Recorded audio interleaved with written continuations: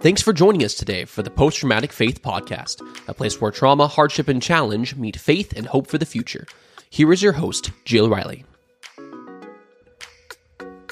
Welcome to Post Traumatic Faith. Season 3 has arrived. I am so excited to share with you this season new guests, new topics, and some great conversations. Thank you so much for joining us, and here's today's guest. Welcome to Post Traumatic Faith. This is Jill Riley, and today I'm so excited to have Travail Lynch with us. Good morning, Travail. Hey, good morning, Jill. Thank you so much for having me. I am so excited for this moment. Me too. I've been looking forward to this for a long time. So yes. What is going on in Arcadia today? Well, what's exciting about Arcadia is I'm no longer there. I'm now in the city of Glendora. Yeah, since the last time we spoke.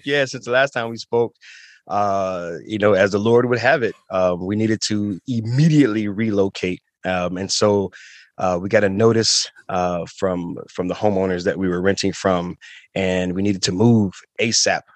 We're in this seller's market, I guess, right now, and everyone's hot to the market. So, but the Lord blessed us with a home even bigger, even nicer area, amazing neighbors.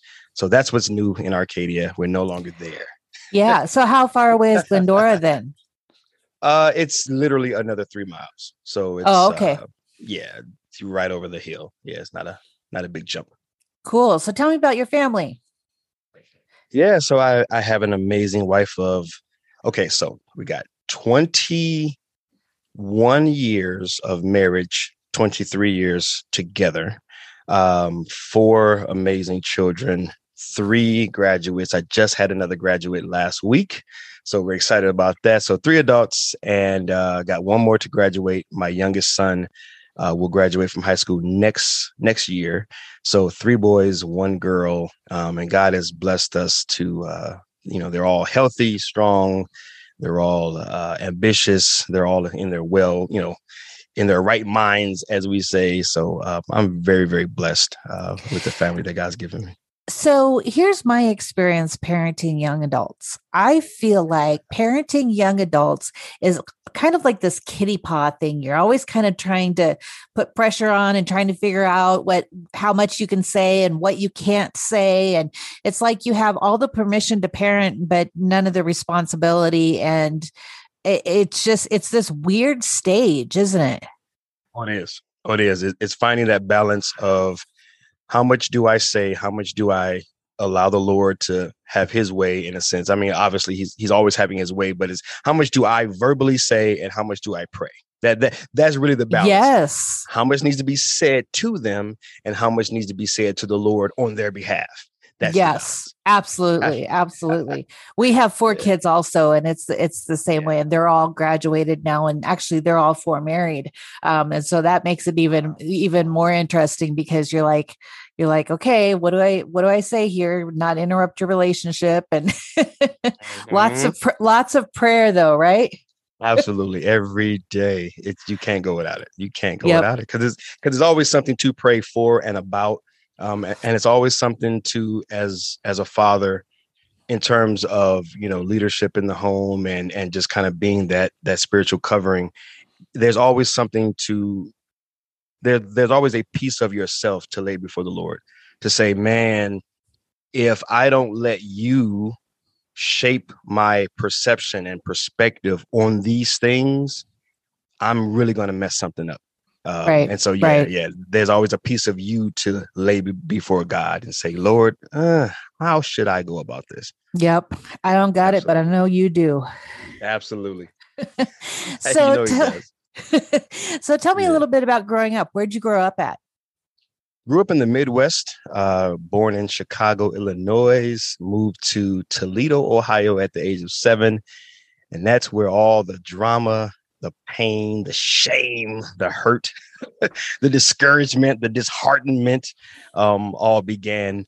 Grew up born in Chicago, grew up in Toledo, and we moved there when I was about 7 years old.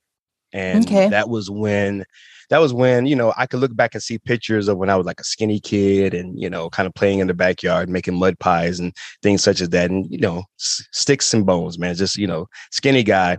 And then instantly, the age of between 7 and 8, I just ballooned up for whatever reason, and gained a lot of weight.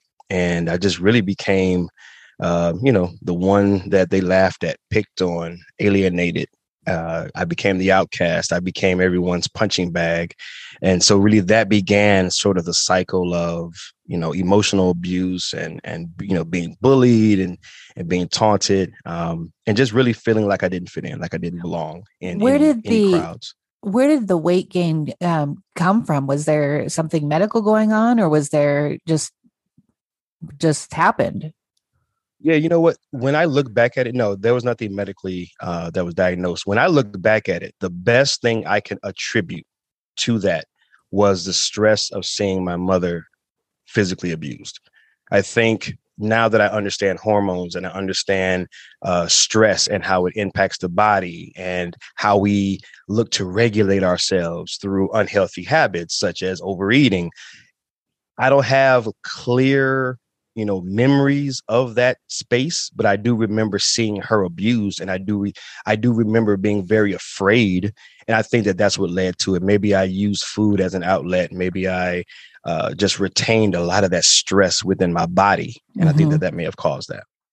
Well, it's so true. Trauma and stress stored in our body creates havoc with our systems. And anybody who says those things are not related doesn't know what they're talking about, in my opinion. They're so intertwined. So what do you think? What do you think the effect of bullying is on children? What does that do in a child's mind? I think it conditions them to always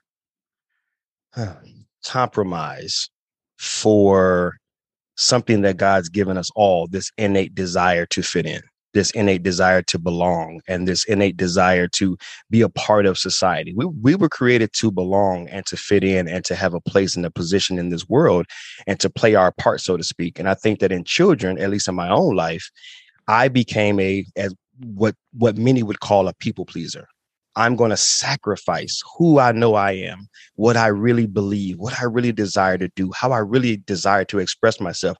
I'm going to hide all of that, tuck all the other way, suppress all of that, and do whatever you want. I'm going to do whatever you want me to do. I'm going to say whatever you want me to say. I'm going to act like however you want me to act, because I need to fit in and I want to be accepted by you. And I already got this jacked up view of myself because all these people keep picking on me. So obviously they're right, I'm wrong. And because there's such a consistency of being bullied and picked on and called names, there's no evidence that I'm not these things. So I have to buy into and I have to adopt and to adapt to the environment that I'm in. Right. So I think it just conditions them to really lose themselves and become everything everyone else wants them to be.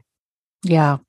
Yeah. And that's such dangerous ground, because then you're influenced by anything and everything. And if you don't end up with the right influences, then you're like a sponge for whatever happens around you. Right.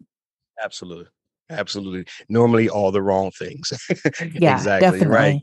Yeah. Because you're in those formative years, you're formulating. It's like you are being formed. You're like a clay being, formed and fashioned into something. And all you know is I need to develop into something. I need to become something. What is that something? And my environment is telling me I need to become this. And I need to sound like this and be like this and dress like this. So yeah, absolutely. We're heavily influenced during those years. Yeah. So at what point did you feel like the bullying went on all the way through into high school, or did that taper off some? Or did you find a group of belonging later on? It went through middle school. So, or back in the Midwest, what we call high school. Junior high. It didn't stop until high school. That's when I gained a lot of muscle. I joined the football team. And quite interesting enough, the first day of high school is when I was introduced to marijuana. And I was hooked on marijuana ever since. As a freshman, day one, I remember it like yesterday, I was introduced to marijuana at a bus stop. And so that was an instant belonging. Those guys who were smoking weed, they say, hey, man, come try this. Come over here, smoke with us. I smoked. And instantly I had friends, I had a group, I had people that, at least I called my friends. So all the bullying, all of the outcasting, all of that stopped day one of high school. Interesting. So It is.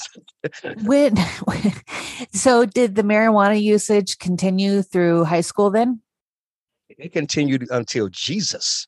Until until I became a Christian in jail. And about a year and a half after that, no, marijuana was with me from age 14 through age 23. Okay. All the way through. I was addicted to it. When people say weed is not, something that you can't be addicted to, addiction is for crack and heroin and no, please. No, you can get addicted to anything that you depend on for your happiness. Right. I was just going to ask you what you think about the discussion about marijuana being a gateway drug to harder drugs. No, it's just a drug. If you want to do those other things, you would do those other things too. I never tried any of those other things. I never, tried crack or, cocaine or anything like that. I was perfectly content with the high that marijuana gave me. It was accessible. It was cool. There were so many different ways that you could smoke it. I mean, you could just let your imagination run wild. I mean, you could cook with it, I'm not trying to give out any tips to your listeners or anything, but it's so versatile, right? Marijuana is so versatile, right? So no, I don't think it's a gateway. I think it is what it is. It's because I know people who, back in those days would smoke crack cocaine, never picked up a joint. Yep. Right. So it's like, no, drugs are drugs. You find the one of your choice. You find the one that you feel gives you what you need, but you can control it to some degree. Right. You feel like you're in control of it. You feel like you are, but you're not. Yeah. Because then you start making up excuses as to why it needs to be involved in every moment of your life. And right. It's like, nah, you're not in control. Yeah, exactly. So what about alcohol? Did alcohol come on the scene? It did a little, but I didn't like the feeling of being drunk. So it was more like beer, hang out with the fellas. Let's drink a beer, watch a football game. Let's, drink a little vodka because of whatever circumstances. But I never, really woke up to go to a liquor store. I woke up to marijuana. Like I lived it. I breathed it. I've got a tattoo, of it. So no, it was my life. I was completely entrenched in smoking marijuana. Alcohol really didn't do much for me. What was the difference for you in feeling drunk versus feeling high? High gave me a escape while it gave me creativity. So it was my life. I felt at that time was so worthless. So I didn't feel like, I got wrapped up into the wrong crowd, started doing the wrong things. I always tell people, if you can imagine it being done, I probably did it. Outside of murder and rape, if you could name a crime, I probably did it at some level. And so my life was going so downhill that marijuana gave me the ability to escape it, yet be creative. Back in those days, I was writing music and rapping because, everyone wanted to be a rapper, inner city Black kid, here I go with the same old dreams, want to be a rapper. So it gave me the creative outlet where I was able to indulge in writing and creating these lyrics that express my life. But it also gave me an escape from the suffering. Whereas alcohol, it just gave me a headache, or it made me feel sluggish and it made me feel drained. I just wanted to go somewhere and kind of like sit down. Whereas marijuana gave me an outlet to another world where it allowed me to express myself in some way. So I found value in it. Yeah. Interesting. So how did you end up being homeless? Homeless was a choice. That's an interesting story, Jill. Homelessness, check this out. Now, I always tell the story when people, ask me about my bio and things such as that. I dropped out of college twice with 2 scholarships. Okay. Nice. So shout out to the dropouts out there. It's never too late to make really great decisions in your life and turn it all around. So dropping out is not the end of the world. So no, I dropped out twice. High school, I graduated high school, got a full scholarship to a community college, 2 years fully paid for. I was still smoking weed. And so I would go to this community college, high as a kite, sit in the back of the class, right? And, the teachers would, I don't know, take attendance. They would do whatever they would need to do to know that X, Y, and Z student was in class. Long story short, my grandmother, who I was staying with at the time, she got a letter. She said, your student hasn't been in class since school started, pretty much. She brought the letter to me and she said, Travell, what are you doing? You're not in school. I said, Mom, I go to class every day. What are you talking about? Well, this letter says you're not in class. I said, oh, okay. So it kind of dawned on me like, yeah, I'm there, but I'm not participating. So she says, okay, here's the deal. Here's the deal. You got choices. A, take your butt to school, do what you're supposed to do, and you can stay here. B, get out next Saturday. She gave me a 7-day notice. We got that letter on a Saturday. I remember it like yesterday, standing on the porch, 809 Palmwood, Toledo, Ohio. She said, you got go to school, do right, stay here free of charge, or get your butt out next Saturday. I looked her in the eye and I said, Mom, I'm out. And for the next 2 years, I was homeless because I chose to be out. Wow. So sleeping in cars, sleeping on front porches, sleeping on back porches, sleeping in crack houses, sleeping at my boy's house, sleeping on my boy's floor, sleeping in roach-infested apartment buildings. You name it, I was there. I just had to make it happen. So I'm all over the place, man. Wow. What is the biggest stress about being homeless? What stresses somebody who's living on the street? Maybe just the uncertainty of acceptance, because I was always dependent on someone accepting me for that given day and or like week or so, because sometimes you could say, hey man, let me stay at your house for a couple of weeks, or hey man, let me stay at your house for a couple of days. It was always what if they don't let me this time? Where am I going to sleep tonight? Oh man, what if they don't let me crash on a couch tonight? Where am I going to be at? So I think the biggest stress is the consistency of shelter. Where am I going to be, and are they going to accept me this time? With the added pressure of, now, if you're homeless like I was, meaning I was more of a house hopper, meaning I would stay a couple of weeks with my friends, stay a couple of weeks with a girlfriend, stay a couple of weeks in a crack house. I was all over the place. So I would always have to get someone's permission to stay. That's different from being homeless, like in a tent on the side of the road homeless. So my experience was always, will they accept me this time? Which added fuel to the fire of what I was already dealing with, never feeling accepted. So that was the stress point for me. That's interesting. I would think that you would say food insecurity would be the biggest stress. No, you know why? Because I was selling crack at the time. I was selling weed at the time. That little bit of pocket change every day, I was literally at the corner store, chips, soda, burger from McDonald's, food we don't really care too much about. I'm smoking weed. If I get a 99-cent burger for the night, I'm good. Food is nothing. You can get some food, something to drink, 99-cent soda. Yeah. No big deal, So yeah, what you're worried about is when I close my eyes, wherever I close my eyes, is someone going to rob me, attack me, do something to me, kill me. That's what you're concerned with. Yeah. And so you did that for how long? 2 years solid. 2 years. And then what happened?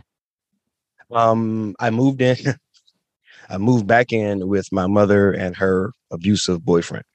And that was another ridiculous environment. The thread of my life has always just been reckless, harmful, hurtful, dramatic environment, one after another. So I just moved back in with my mother. She took me in, her boyfriend took me in. And the cycle continued for a little while after that. And then they moved again, and then I moved again with them.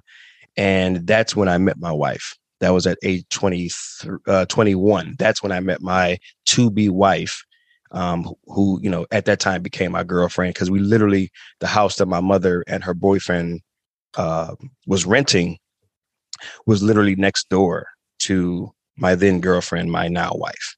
And that's where I ended up meeting her. So, I recently heard about this law. What was the name of that law? law of polarity, right? There's always two sides to a coin. Every negative has a positive. And so that negative, dealing with knowing my mother was being abused and beat down and, emotionally and physically every day. And the only way I saw to resolve that was literally to take this man's life. And so I couldn't do it because there was no talking to him, right? He smoked crack. My mother smoked crack. There was no reasoning with a crackhead, as we said. So the only option was to literally take this man's life, and going to jail for murder was just not something I was trying to do. So I endured hearing and seeing all of the suffering that my mother was going through. But the other side of the coin was being able to meet my future wife. So how did you end up incarcerated? Yeah, I robbed, like I told you, I've done everything that you can imagine. I robbed my employer. Now, all this time, I'm selling weed, selling crack, running around, robbing everything, doing everything under the sun. I still needed to try and maintain some sort of stability in terms of how I was viewed by society.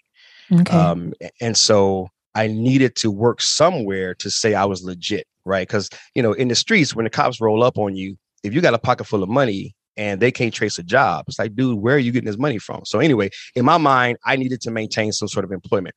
I'm working at a 5-star. Now, let me stress this, a 5-star restaurant, upscale, side of town, all affluent individuals would come into this restaurant to eat. I decided to rob it. I'm working there, Jill. And I decided, you know what I'm going to do? I'm going to rob this place. So I robbed my own employer. That's what landed my butt in jail, because the cameras picked me up and they had fingerprint evidence because I decided not to wear gloves. It was so meant to happen. I was so meant to go to jail. It was so, Jesus is so good. He said, man, I'm going to send your butt to jail so you can find me, because you are about to lose it. If I let you keep running the streets like this, you're never going to get this thing right. So yeah, I robbed them for a couple $1,000, got picked up on camera. The cops picked me up about a week or so. About 2 weeks later, the cops rolled up on me at a bank. I was going into a bank, and they must have had a warrant out for me. And they traced my vehicle. They pulled up, in the parking lot on me, and that's when I went to jail. I was facing 15 years for that. That was grand theft. So wow. I was facing 15. Yeah. In Toledo. And how many 15 years did you serve? I actually didn't serve any. That's the part of my testimony. That's now, where what Jesus happened. Came what in. happened there? Oh yeah, I know there's a Jesus, Jill. You can't tell me ain't no Jesus. I'm in jail about this. Well, I had already seen the judge, and I forgot what they call it when you first see the judge to get your papers and everything straight, and they tell you what the charges are. So I did that part, and now I'm being kept, in the county jail, because Monday morning I'm going to see the judge, and then we're going to continue from there. They're going to either send me off to the other jail, or we're going to have a case, whatever we're going to do.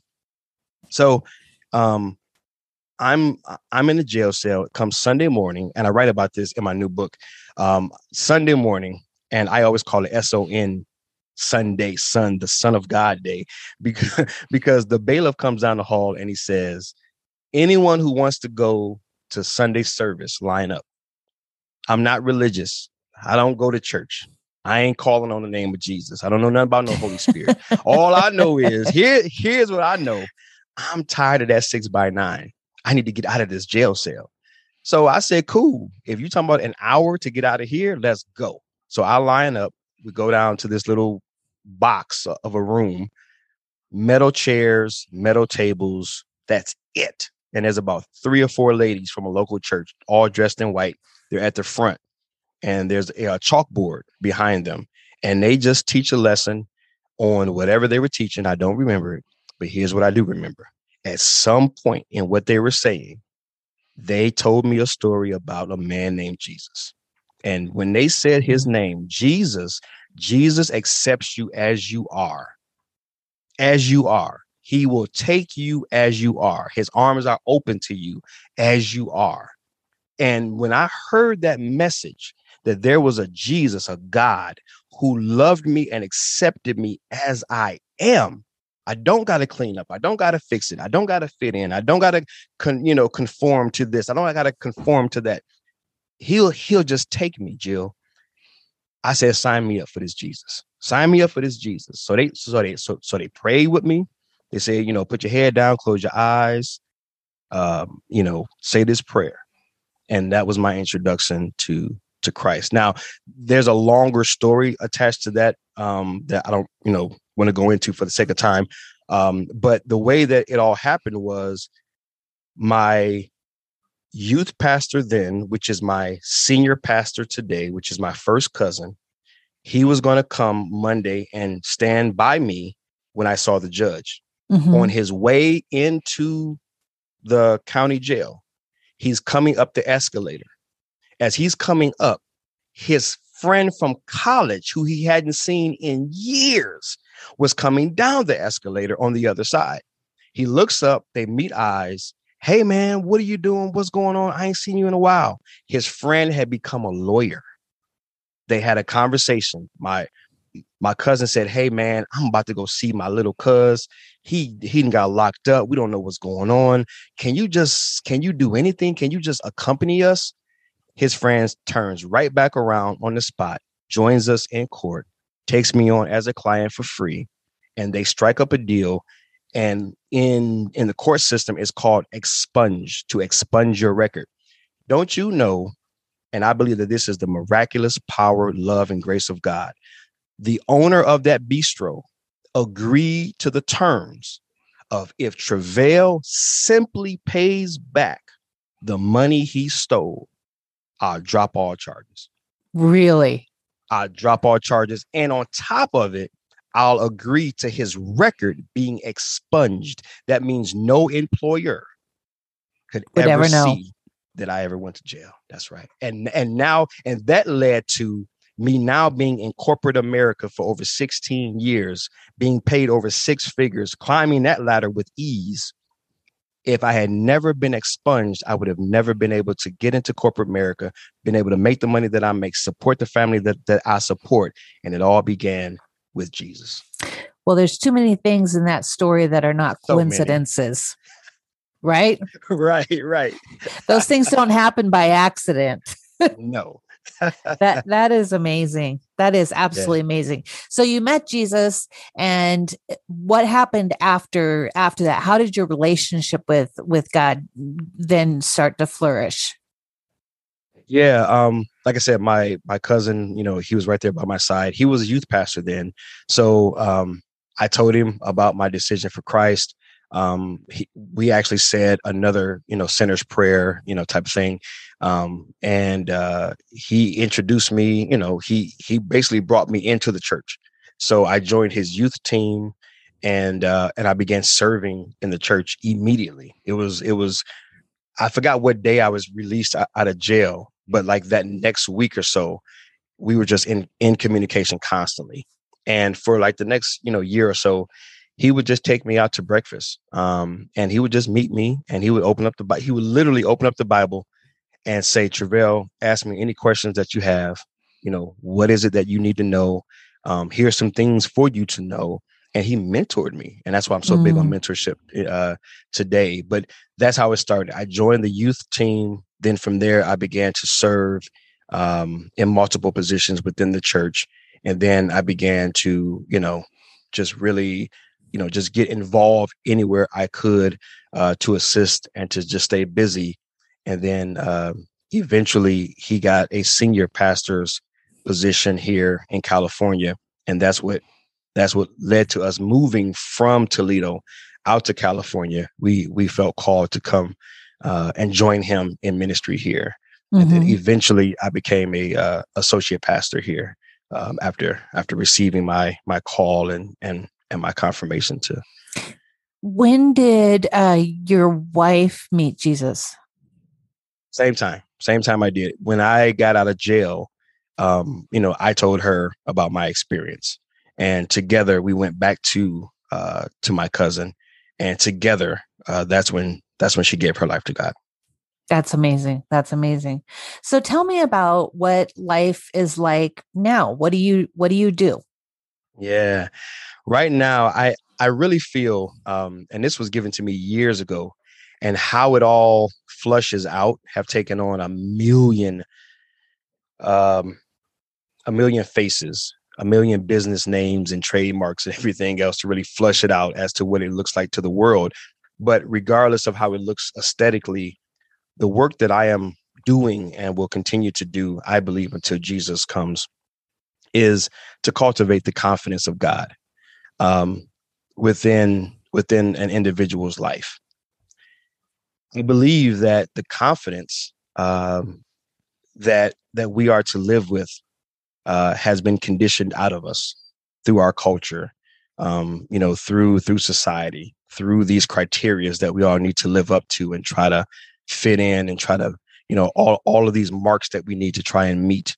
And the confidence that we are to live with and walk with in who and what we are has been stripped away. And so it leaves a lot of people, especially Christians, in a sense, enduring life rather than truly living life and truly experiencing the life that Christ has come back to make possible for us.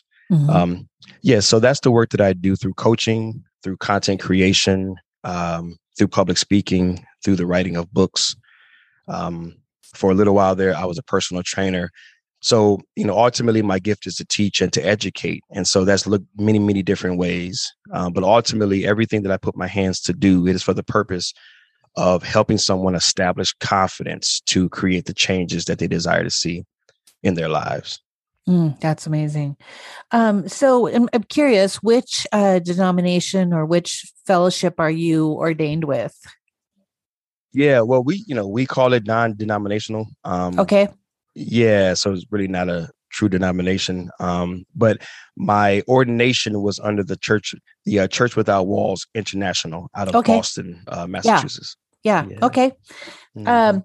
So informed, inspired, and instructed. What do those words mean to you? That means confidence in the direction of my life. That is summarized in my favorite passage, Mark 1:35, where it talks about Jesus getting up very early in the morning, leaving the house, going to a solitary place where he prayed. Simon and his companions went to look for him, and when they found him, they exclaimed, "Everyone is looking for you." He said to them, "Let us go from here to the nearby towns and villages. There I may preach also, for this is why I've come." The reason that passage has been the echo of my heart ever since I read it is because I see so many people, as I once was, completely detached from a clear direction for their lives, Right. aka the confidence in which we were created with and created for. So those things to me summarize, I know the path in which I am to take in this world. That's not to say I know and I can clearly anticipate every integral step. No, what it means is a very general path in which I am to go, a general trajectory in which I am on. And without having that, I see a lot of people really just kind of buying time or just kind of hanging out. We say things like, "Yeah, man, I'm just chilling." And sadly enough, that term really sometimes represents a person's entire life. I know it did for me. Does You it ask me what I'm represent doing. like a stagnation to you? Absolutely. Yeah. Yeah, absolutely. Yeah. Just hanging out until whatever comes my way, Right. and then reasoning as to why it keeps happening to me, or reasoning why life is just this way, or reasoning why, um, you know, you deserve to see these horrible things continue to happen, or this lack of true life to be experienced. We just reason it away without really having, some clarity around what it is that I'm here to do and to be as a contribution to our society. So yeah, definitely stagnation. What do you most want people to know about you?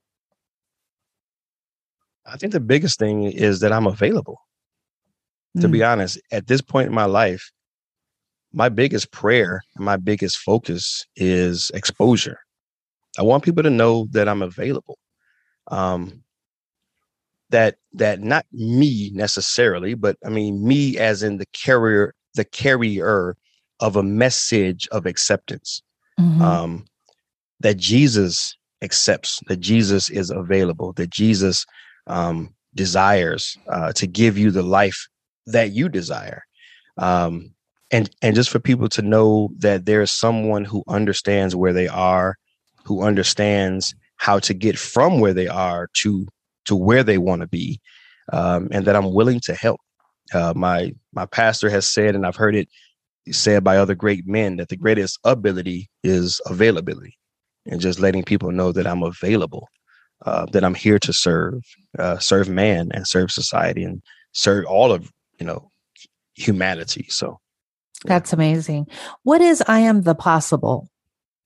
Yeah, I Am the Possible is my self-development company. It represents the concept that I and my possibilities are one and the same. Everything I hope to be tomorrow, I already am today. And this mission and this idea, it was sparked by a revelation I had by observing a group of individuals for a couple of months. And one day in my observing of them, as I like to say, I heard their eyes, speak to me. It was one of those surreal moments where I just kind of felt an unction as I looked into their eyes. And I heard almost like an audible voice. I want to like myself, but not like this. And that's all I heard. I want to like myself, but not like this. And what that communicated to me, and what, kind of what I Am the Possible represents, is they're waiting for a condition in their lives to change, to give them permission to like themselves. So I am is a present tense word. The possible is a future tense word. And it is, I am that which I desire to be. I am that which I desire. I am the condition. I am the position. I am the progress. I am the possession that I desire to be. And so we're waiting for something to change outside of us in order to give ourselves permission to like ourselves and to find ourselves, by definition, acceptable and to be enough, when the truth is what God has created you as, what you are, is the enough. Is the reason, right? Is that. And so we're searching for something other than ourselves when we are that which we are searching for. That's great. And you've written some books or a book? Yeah. I've written a couple books. One book back in 2008 called The Corridor to Confidence, step-by-step guide on cultivating confidence in prayer. That's something I'm still teaching, something I'm still preaching, is that the center of our confidence begins with prayer, with our connection with our Creator. And a lot of people don't have confidence in how to pray and how to see results in and through their prayer life. And so I want to help to teach them in a very systematic way how to cultivate that confidence in God, in themselves, and in the act of prayer. And then my latest book, What is Enough? And that was written to individuals who are suffering from spiritual deflation, a spiritual disheartenment, where they are saying, man, I don't know what to do. I've done everything I know to do. I've followed all the steps, all the 10-point plans, and I've climbed the ladders, and I've gotten the awards, and I've got the medals, and I've achieved all these great things, and yet I still don't feel very good about myself. And so it's written to those individuals who have come to a place where they've got it all, they've done it all, and something is still missing. What is enough? That's the question, and that's also the answer. That's awesome. How do people get a hold of you if they want to just find out more, or if they want to just connect with you in some way? What's the best way to do that? Yes, the best way to do that is just type in IamThePossible.com, or in Google, just I Am the Possible. and all of the search engine bots and whatever Google has working for them will pull me up there. But the very best place is IamThePossible.com, and from there you can branch out and to see everything else, YouTubes and books and products and coaching services and etc. Great. All right. Well, Travail, it has been just a blessing to me. You've been a blessing to me this morning. And I just thank you for your time and investment in people and investment in the kingdom. So thanks for joining me this morning. Thank you as well, Jill. Appreciate it. If you enjoyed this episode, we would love it if you would leave a review on your favorite podcast platform. You can find Jill at jillriley.com, on Facebook at jillriley.author, Twitter at jillrileyauthor, and Instagram at jillriley.author. Also, feel free to send Jill an email at jill@jillriley.org. Thanks for listening in and have a great day.